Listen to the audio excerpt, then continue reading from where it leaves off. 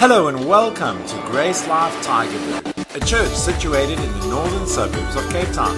We pray that this teaching will awaken your heart to the reality of Christianity, which is Christ in you, and that it will result in increased fruitfulness in your life.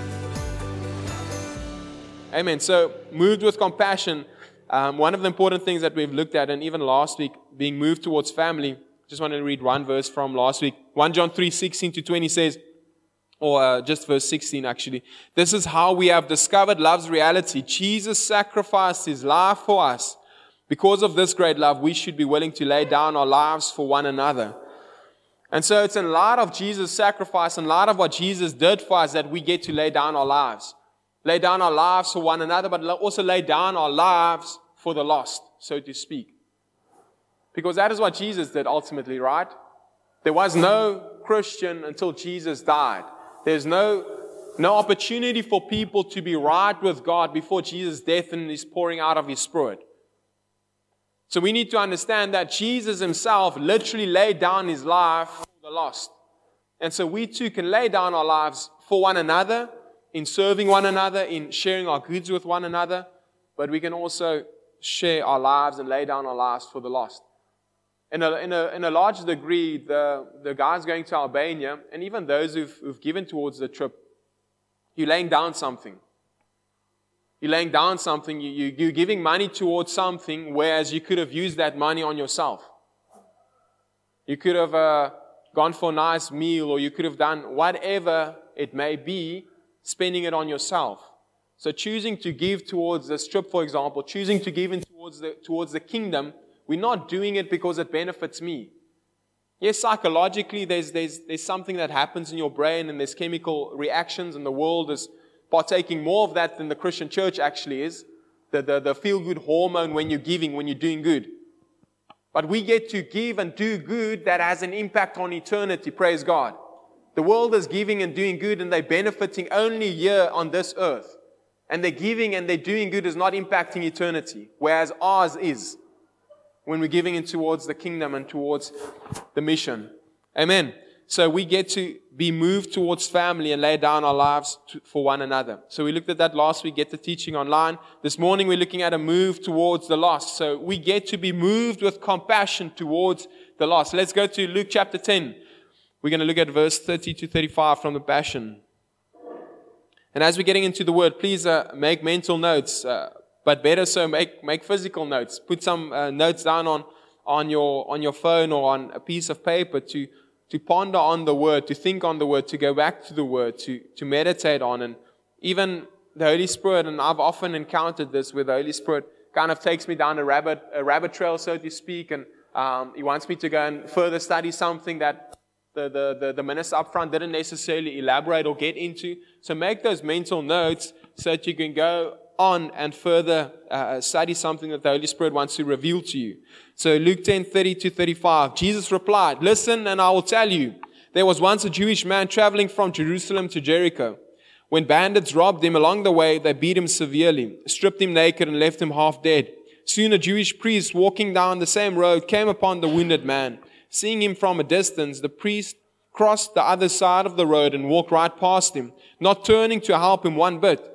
Later, a religious man, a Levite, came walking down the same road and likewise crossed to the other side to pass by the wounded man without stopping to help him.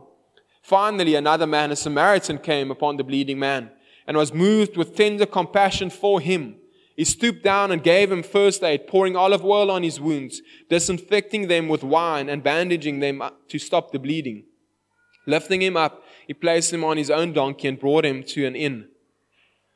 Then he took him from the donkey and carried him to a room for the night. The next morning he took his own money from his wallet and gave it to the innkeeper with these words, 'Take care of him until I come back from my journey. If it costs more than this, I will repay you when I return.'" So this is a popular passage of Scripture. I'm sure all of us have heard this at some point in our lives.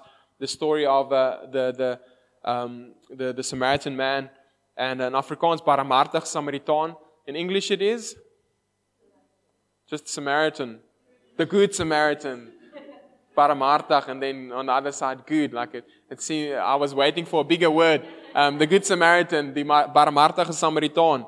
So all of us have heard this passage of Scripture, and there's so much to get into this and draw out of this passage this morning. But a few things that I just want to draw out this morning. Again, case in point, I might draw out specific things for you, and I've got a specific message that I want to encourage us with and challenge us towards. But there might be some other things that the Holy Spirit wants to lead you to dig into. So make a note of that. Don't get distracted by it. Continue on the journey with us, and then after the setting, then please, in your devotion time, go and further investigate these things that the Holy Spirit might want to reveal to you. So the first thing that I want to look at this morning is the fact that the Samaritan man, the Good Samaritan, was moved with compassion. He wasn't moved by guilt. He wasn't moved because he had to move. There was something in him that enabled him to move. There was something in him driving him to move. And we've got that something in the context of being moved towards the lost. We've got the Holy Spirit. God's Spirit is all about being moved towards the lost. Case in point, Jesus.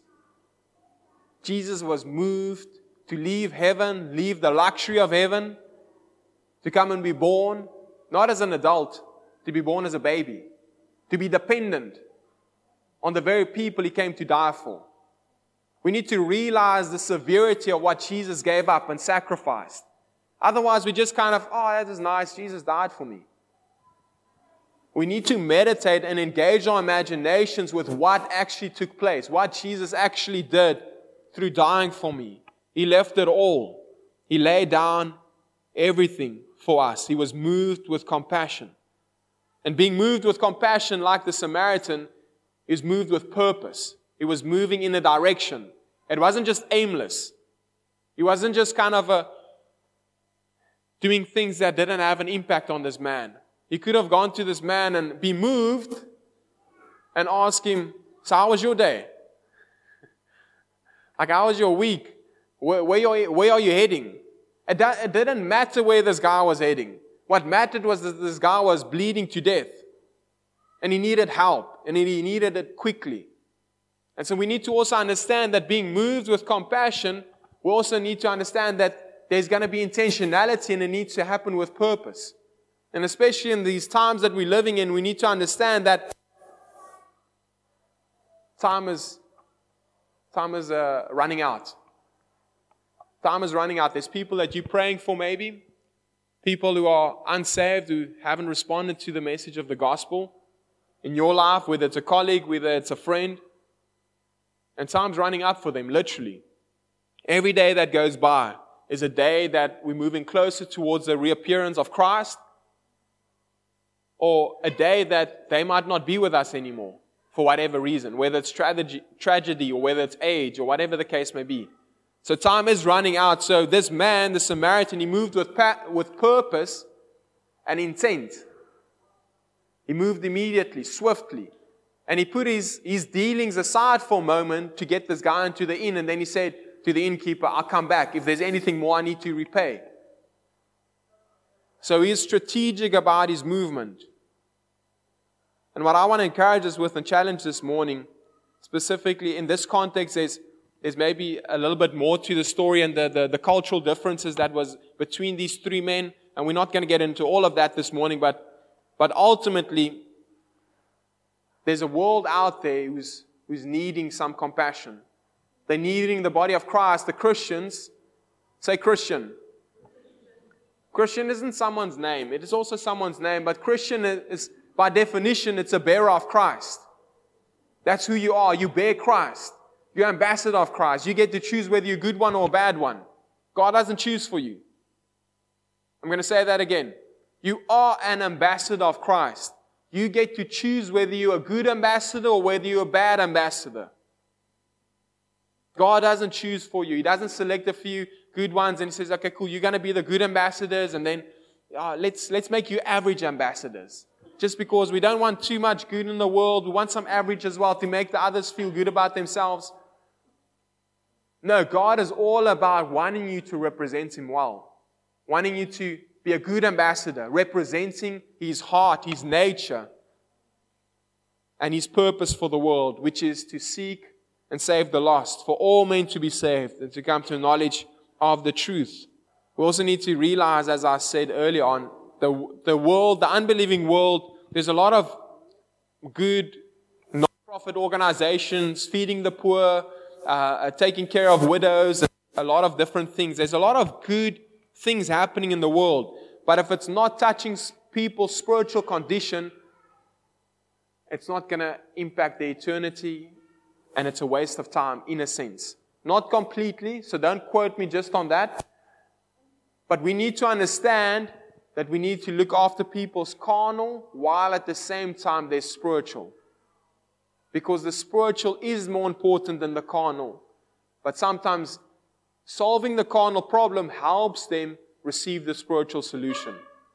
Right? It's easier for someone to receive the gospel if they've got food in their stomach versus they haven't eaten for a week. Hallucinating and not being able to hear what you're saying fully. Do you understand what I'm saying? Practically speaking, it helps you sometimes. If someone is bleeding, don't preach the gospel. If they're bleeding and you know they're going to die in 30 seconds, for whatever reason, preach the gospel to them. Get them to respond to it. Because if they're dead, they're dead. But in this situation, obviously with the Good Samaritan, he was treating his wounds and ministering to him physically. And then later on, he could have probably used that as an opportunity to minister. It's not recorded, but he could have probably ministered then the gospel to this man after his wounds were taken care of. And he could have actually come to wake up from his his coma, so to speak. So we need to realize that they both go hand in hand, but oftentimes we just want to kind of come in guns blazing, preach the gospel, but we're not considering this person maybe needs a little bit of a natural caring as well. Let's go to Matthew 9, verse 35.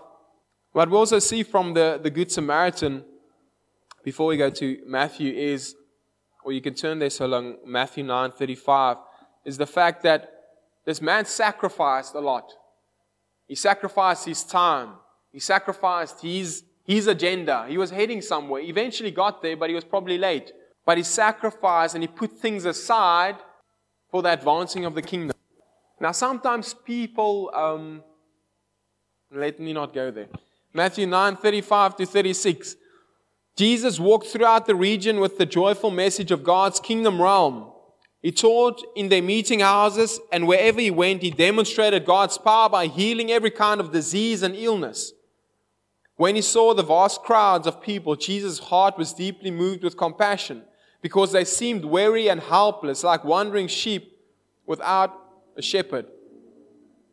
When I look at verse 36 to 38, let's read that again, just on verse 37 and 38 from the Passion. It says, He turned to his disciples and said, "The harvest is huge and ripe, but there are not enough harvesters to bring it all in. As you go, plead the owner of the harvest to thrust out many more reapers to harvest his grain." Now again, Jesus was doing a few things here. Let's look at some of those things. We need to consider, as we reading and studying the Word, it's good to ask questions. It's good to kind of investigate, and asking questions is a good tool to think further than just reading on the surface. Okay, so what was Jesus doing here? Firstly, he was walking around, talking about and sharing the message of God's kingdom realm. And then he was also teaching. So there's a little bit more than just sharing a message. Teaching means you help someone understand what you're sharing with them. It's important. It might seem too simple for you, but it's important to understand when we bring the gospel to someone, we need to consider the application and how we're connecting the dots for this person can be valuable to them responding with a yes or no. We need to get this. It's not just a matter of, okay, let's look at John 3:16. For God so loved the world that He gave His only begotten Son. You know it. But so for whosoever believes in Him would not perish but have everlasting life. It's not as simple as, okay, yeah, because that's sharing a verse maybe to someone. That's sharing a thought with someone. But teaching now means you're breaking it down for them. The way that you're going to share and minister the gospel to a 6-year-old is going to be very different to the way you're going to minister the gospel to a 30 or 40-year-old. You need to break it down. You need to understand the message so that you can teach it in an applicable way to your audience. One of the reasons why we're gathering is to grow. Say, grow with me. To grow in our understanding of the Word, not just to get a good word on a Sunday morning. There's a lot of churches that's vision is just to share a good, encouraging, feel-good message on a Sunday morning. The people are encouraged, they're hyped up, they're excited a little bit, then they walk out and they've got nothing to apply into their lives. They come Monday and they've got a bunch of unsaved colleagues and they don't know how to engage with them because they aren't being equipped. We need to be equipped. We need to be challenged. We need to be trained for the mission. And that's what we focus on here at this ministry, to train, to make disciples who are making disciples. What else did He do? He demonstrated God's power by healing every kind of disease and illness. Now, there's a lot to be said on that one statement with regards to healing and when it's God's will to heal and whether it's not. And it's always God's will to heal. How do we know that? Because it was always Jesus' will to heal. Right? Never did we once see Jesus deny someone healing because of their sin. Because of their grandfather's sin. Because of their grandmother's sin. Never did Jesus get into that. He saw a problem and He was moved with compassion. We get to be moved with compassion because we've got the answer to the problem. Whether it is sickness, whether it is salvation, we've got the answer to the world's problem. What else does Jesus do here? He says, Jesus also points out a need that goes beyond the healing of a natural disease or anything carnal. So He does those things. He ministers the gospel. He preaches the message of the kingdom and He helps people understand how is this applicable to you through teaching. He heals the sick and he cleanses diseases, but then He goes further and He talks about the harvest. And that's what we're talking about this morning. God is all about, and we believe all about healing and signs and wonders and praying for the sick. Amen. And so, by the way, if there's something that is ailing you in your body, please come up afterwards. Let's pray for you. Let's stand in agreement with you. Let's trust God for a manifestation of His healing power in your body. We need to raise our expectancy. Too often we just settle because the doctors can help you. There's nothing wrong with doctors. But let's still, while we may be using medication, let's trust for miracles so that we don't need to use medication for the rest of our life.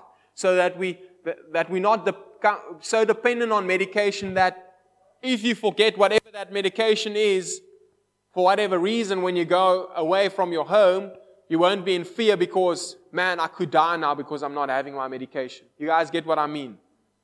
So let's not become so dependent on medication to the degree where we never trust in God for miracle and breakthrough in a specific area with regards to chronic sickness. Amen. But let's invite family into the matter that you're struggling with. Don't be fearful and think that you're going to be condemned by sharing, hey, I'm challenged with this physical disease or this sickness. If you get condemnation from the person you're telling, then you're telling the wrong person. If you come and tell me, you're not going to get condemnation from me. You're going to get a loving friend, a loving brother who's going to pray with you, who's going to stand with you and expect breakthrough in that area. But Jesus gets into a very important thing, which is what we're talking about this morning, is the salvation of the world, that this harvest is ready. And it's been ready for thousands of years now. What does it mean that the harvest is ready? In light of what Jesus accomplished, the harvest is ready. People are seeking an answer to the void that they are experiencing. And guess what? Because the church is not giving them the answer, they're finding it all across in the world. Through work, through success, through sex, drugs, and rock and roll. Because the church is not giving them the answer. The church is not going into the harvest, reaping the harvest that is ready. Obviously, none of us this morning, like we're going and we... I can grow. I can grow more in this reality.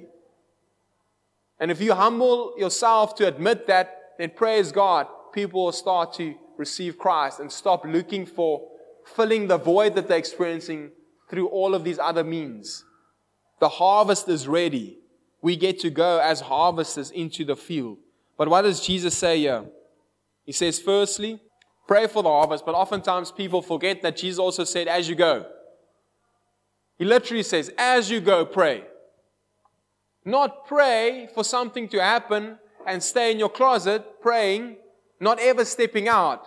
No, as you go, be part of this reaping of the harvest. Also pray and look for opportunities, and not opportunities to just share the gospel, but opportunity to help your fellow brothers and sisters in Christ also take hands with you in the harvest.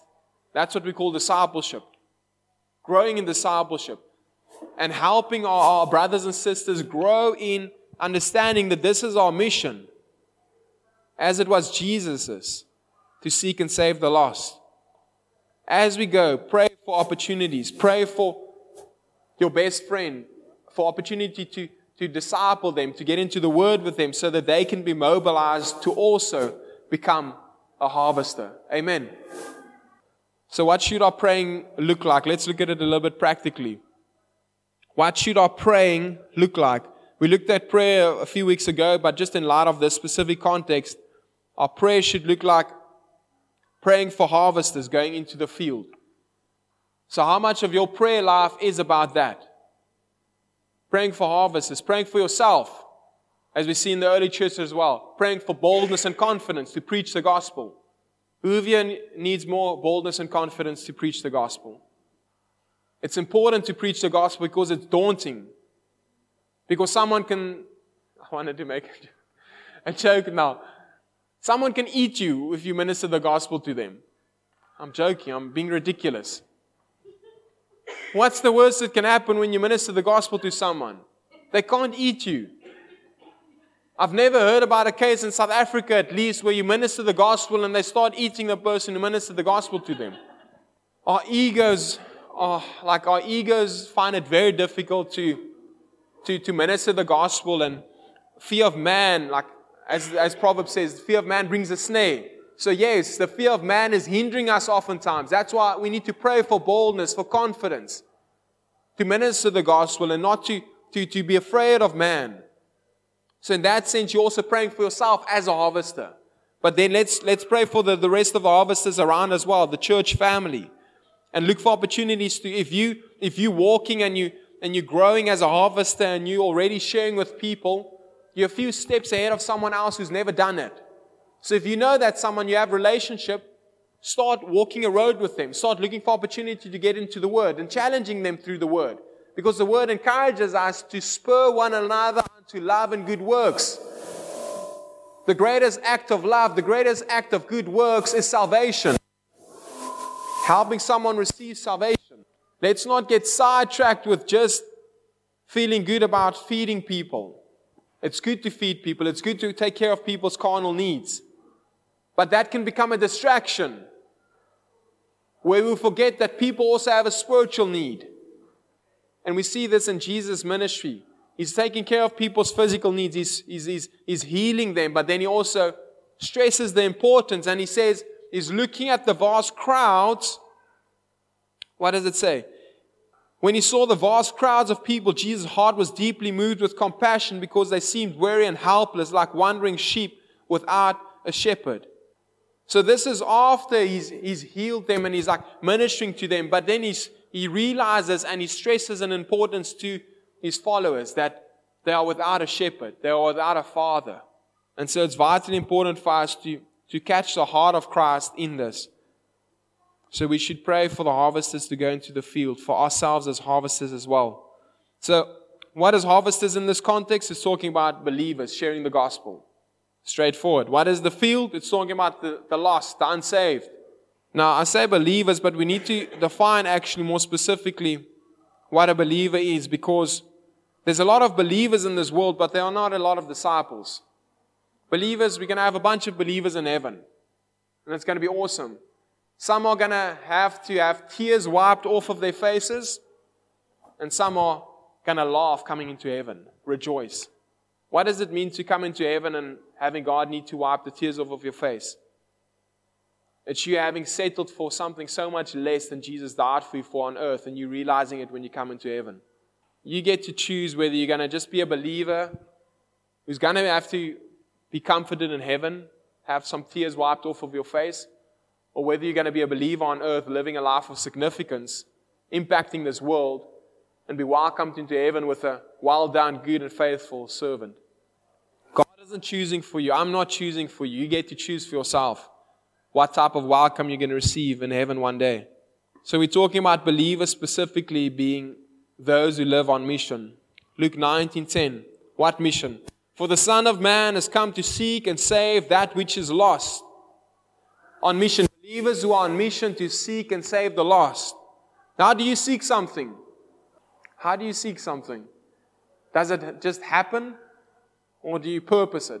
If something is lost, what do? You kind of get down underneath the couch, you start moving. There's movement. It's not like you're sitting on the couch and you're like, I wonder where my keys are. They could be in my cupboard. How are you going to find out if they're in your cupboard? You go to your cupboard, you open up the door. That is intention, that is purpose. Jesus came with intent. He came with purpose to seek and save the lost. Seek happens with intention, with purpose. It doesn't happen by accident. The lost are out there. The harvest is ready. Are you seeking it? Are you looking for it? How do you save something? By firstly yourself being saved. Because if you're busy drowning, you can't help someone else that's also drowning. So it's firstly understanding and coming to receive Christ, but then also growing in that. Because you can't help someone if you don't know what the solution is. For example, I'm not going to be teaching science classes. I'm not going to help anyone. There's a problem there. If you can put a problem in a science, whether it's chemical or physical science, you can put something on the board there and I can try and figure it out. Because I did have science in school, I barely passed. But I'm not going to be able to explain much of it to you. I don't have the solution. So I can't help you. You need to understand what the solution is. You need to come to know and become confident in the solution so that when someone is in a specific predicament and you see someone's spiritual condition, you are bold enough to say, hey, I've got the answer for you. And it feels good to have the answer, right? It feels good to be able to help someone. The greatest help you can ever lend to anyone is giving them the answer to life, Jesus. We need to become confident of this and become persuaded in this. Because that is when we start seeing mountain-moving faith. Is when we're persuaded by something. When we're convinced in something. 1 Peter 3 verse 15 says, but sanctify the Lord your God in your hearts and be ready always. Say always. So not just sometimes, always. Some of you are ready sometimes. Be ready always to give an answer. Say answer. Answer means solution. Give an answer to every man that asks you a reason for the hope that is in you with meekness and fear. Are you ready? Is the question. How often are you ready? How ready are you when you are ready? Because encouragement and the challenge here is be ready always to give an answer to every man that asks you for the reason for the hope that you have. Now another cool thing to draw out of this is, are people asking you for a reason for the hope that you have? Are people asking you for a reason for the hope that you have? If not, then a challenging question could be, are you living like someone who's got a hope in something more than this world? Or are you just looking like the rest of your unbelieving friends and family and colleagues? A good word? Indeed it is. I'm being challenged by this. I'm sure you're being challenged by this. And praise God for His Spirit and for love that can lift us into the challenge if we respond with meekness and humility. Are people asking you for a reason for the hope that you have? Are you living like someone who's got a hope that goes beyond the shifting of natural circumstances, the economy failing, lockdown, COVID, all of these things? Are you living like someone who's got a hope and something that's unshakable? If you are, people are going to ask you, what's going on? And then you need to, as Peter says, give an answer to them. Are you ready to give an answer? If you're not ready, what are you going to do about it? We've got many courses, guys. We just recently went through Seeking Allah, Finding Jesus. It was an amazing course on ministering to people of the Islamic faith. And we've got discipleship courses. We did Discover, and the first part of Discover was all about engaging with people of even any other kind of faith, atheists specifically, giving them evidence for the resurrection, giving them evidence for God's creation. The only way that you're going to be able to give them an answer, supernaturally speaking, you could always give them an answer by the Holy Spirit. But none of us here, I believe, hears perfectly from the Holy Spirit 24/7. How do I know that? Because everyone here is 1/3 physical, human, carnal. Your mind is still being renewed. All of us here. No one's here's mind is perfectly renewed. And so that means that there's sometimes going to be a glitch in the system, so to speak. And so all I'm trying to say is you need to be prepared. It doesn't matter, because we've got the Holy Spirit, each one of us here, but we can't bank just on that. We need the Holy Spirit to work with something as well. And so all of the courses we have, the different meetings we have, it's there to help train you to have an answer, to be equipped to have an answer for the hope that you have. Then 2 Timothy 2:15 also says, study to show yourself approved unto God, a workman that needs not be ashamed, rightly dividing the word of truth. We need to be ready to give an answer, and that's going to require studying. Say studying. Studying is different to reading. Studying is different to just listening to a teaching. I know some of you love listening to podcasts and many teachings and sermons, and you can quote Andrew Womack back to front and Joseph Prince front to back and whoever you're listening to online. The Word calls us to study the Word of God, to get into it so that we can become confident. Study to show yourself approved to God. It's for yourself that you need to study. God doesn't care. He loves you regardless. But when you study, you're going to become confident in your relationship with God. When you're studying, you're going to be confident in the hope that you have. When you're studying, you're going to have an answer for the hope you have. Too often Christianity is sold as this passive thing of receiving Christ and then all of your needs are met and He's solving all of your problems and kumbaya, let's just sit back and wait for Him to come back. Man, nowhere in the Bible do we see someone receiving Christ and the message of Christ and just saw them sit back and relax and die away slowly. Paul, road to Damascus. Saul, he has an encounter with God, experiences the gospel, and he's radically transformed. Peter denies knowing Jesus 3 times. Receives Christ, the Holy Spirit. Boom, he preaches and 3,000 people are saved. Calling the people out saying, you crucified Him. Jesus Christ. Imagine telling that to a group of 3,000 more people. You crucified Him. He's the Messiah. You fools. I'm sure Peter wasn't the biggest guy. And there were bigger guys, angrier looking guys in that. But what did he have? He had boldness and confidence because God's Spirit was working in him. Are you allowing the Spirit of God to work in you to give you that boldness and confidence to minister the gospel when needed and when people are asking for an answer? I'm coming to a close. Like I said, too often the gospel has been portrayed and shared in ways that it was never intended to be shared in. So it boils down to what is the gospel you heard and what is the gospel you're hearing? Is it a gospel of having all of your needs met, solving all of your problems, having an easy life, having everyone like you, etc.? Oftentimes we think that's the gospel, like, man, I'm going to receive Christ and then I'm just going to be friends with everyone. Everyone's going to like me. It's going to be amazing. Everyone didn't like Jesus, so get over yourself. Everyone's not going to like you. Everyone's not going to like you. Stop running after the approval of man because it is a snare. We need to be about our Father's business, and truth is going to offend people. So just trying not to offend people be your life motto, you're going to live a very ineffective Christian life. A very unimpactful Christian life. The gospel is not a gospel of having all of your problems solved and having an easy life. Jesus said you'll have persecution, but take heart. what is in you is able to persevere through that persecution. If you bought into a gospel that's all about carnality and having your life easy and all about self is a very little part of the gospel. Yes, it includes you as an individual, but it includes the whole world, millions of people as well, who've gone before us, who's still going to come after us. The gospel goes further than just you yourself and Jesus having died for you. If you have a self-centered view of the gospel, then you will be a very ineffective harvester.